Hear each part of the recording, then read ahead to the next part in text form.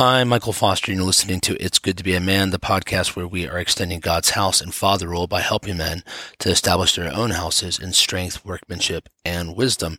This episode was originally published on my old podcast, This is Foster, which we've folded into It's Good to Be a Man.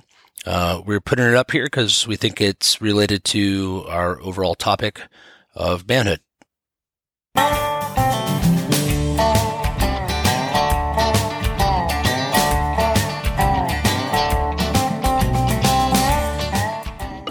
It was 1990, and my family and I lived in Bloomington, Indiana. We lived in Banta Apartments, which was student housing for any IU student who had kids. My mother was finishing up her bachelor's degree. My father worked at College Mall. My brothers and I had tons of friends. Life was good. I was 10 years old. I had a mullet, and Milli Vanilli had lip-synced their way into my heart.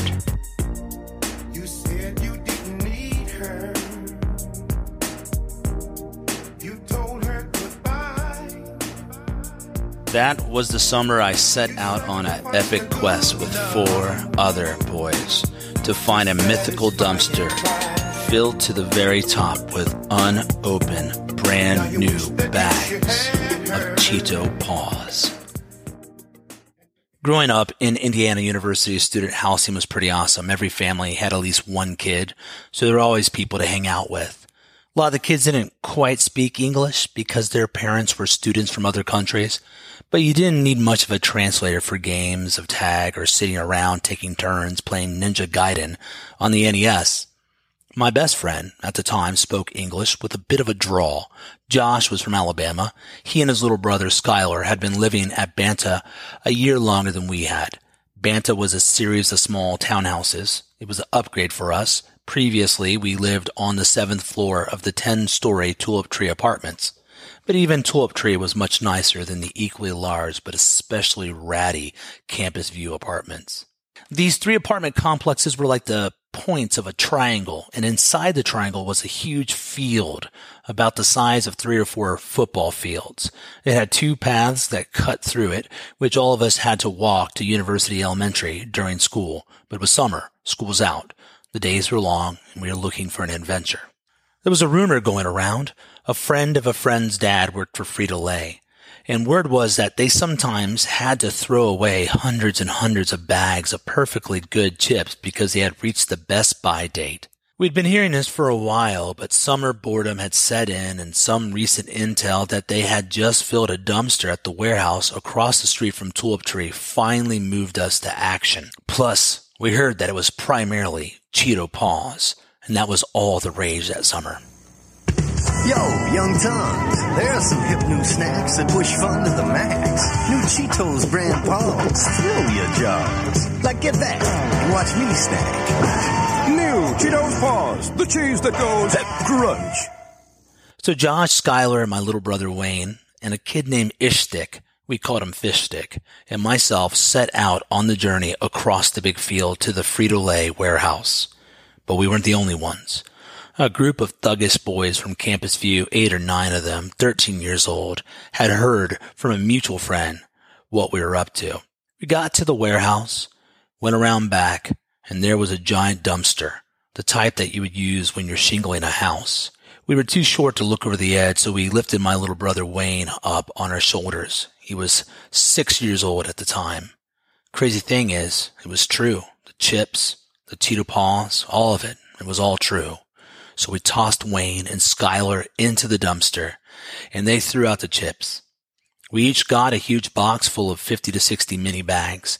We sat for a moment and enjoyed the spoils of our adventure with orange-coated fingers. It was amazing. As we headed back across the field, a friend came running to us, and he told us that the older boys were coming to take our chips. So we started jogging. Then we looked and saw a crowd coming our way off in the distance, maybe 200 yards. So we started running, so did they.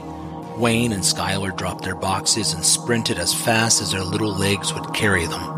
The boys were gaining on us only 80 yards now. Josh, Fishstick, and I paused for a moment at a park pavilion in the field to catch our breath. Fishstick said, "I'm going to defend my chips. Climb up with me on the roof, guys."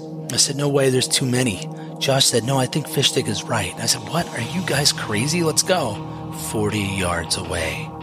I stuffed my shirt with whatever I could fit in it, left the box, and ran home. The next day I saw Josh and Fish Stick. No chips and some scrapes. I handed them each a bag of Cheeto Paws for my stash. In The Way of Men, Jack Donovan says men need a real-world gang. He explains a gang is a group of men under command of a leader, bound by a compact of association in which the plunder is divided according to an agreed convention. He says the way of men is to gang up and fight each other or fight nature. Teaching men to despise that is teaching them to despise their history, to hate their own talents, and to reject their natural place in the world. Donovan's right. This is the nature of men. What is one of the first things that the wise father in Proverbs warns his son about? Listen, my son, if sinners entice you, do not consent. If they say, come with us, let us lie and wait for blood. Let us ambush the innocent without cause. Let us swallow them alive like Sheol, even whole as those who go down to the pit. We'll find all kinds of precious wealth. We will fill our houses with spoil. Throw in your lot with us. We shall all have one purse. My son, do not walk in the way with them. Keep your feet from their path. For their feet run to evil, and they hasten to shed blood. Indeed, it is useless to spread the baited net in the sight of any bird. But they lie in wait for their own blood. They ambush their own lives. So are the ways of everyone who gains by violence. It takes away the life of its possessors. Now this may seem to contradict Donovan's claim, but quite the contrary, it establishes it. Men are naturally driven to organize themselves into a gang, into a pack. That's why Solomon's son would find such an offer enticing. That's why little boys go on a mission for Cheeto Paws, and why men form deep bonds playing Halo or whatever other video game. We desire an ordered brotherhood with a common purpose, and sometimes the purpose is wicked or just worthless. That's the problem here. These men are bloodthirsty thieves. They are the wrong sort to throw in with. But men need to find the right sort. There's a study, I don't recall its name, but it studied how the sexes socialized differently. They placed 2 chairs in a room. When 2 girls were in the room, they turned the chairs so they faced each other. But when they put 2 boys in the room, they had the chairs sitting side by side. This makes sense.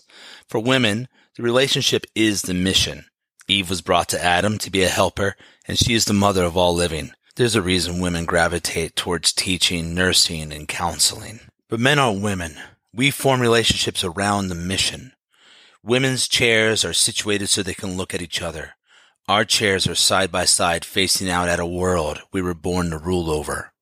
Most men's ministries are just women's ministries, but with bacon. Getting up at the crack of dawn on a Saturday to talk about my feelings in a half circle over coffee and breakfast always made me die a little inside, and I know I'm not alone. Men hate this. I hate this. It's good for chicks and not men. Tony Esselin recently told me you have to get the men together sometimes to do things, constructive things, and not just talk, do things. Men will open up just fine when they work side by side. You want to start a men's ministry? Do stuff. Fish. Fix something. Start a business. Shoot guns. Learn skills. Work together. Whatever. Just know that men aren't going to be enticed by sitting in a half circle where you merely talk about your feelings. We need order, purpose, and mission. Here's the straight truth. Video games are more masculine in their design than most men's ministries. You can make fun of them all you like, but can you do better? If not, shut up and get to work.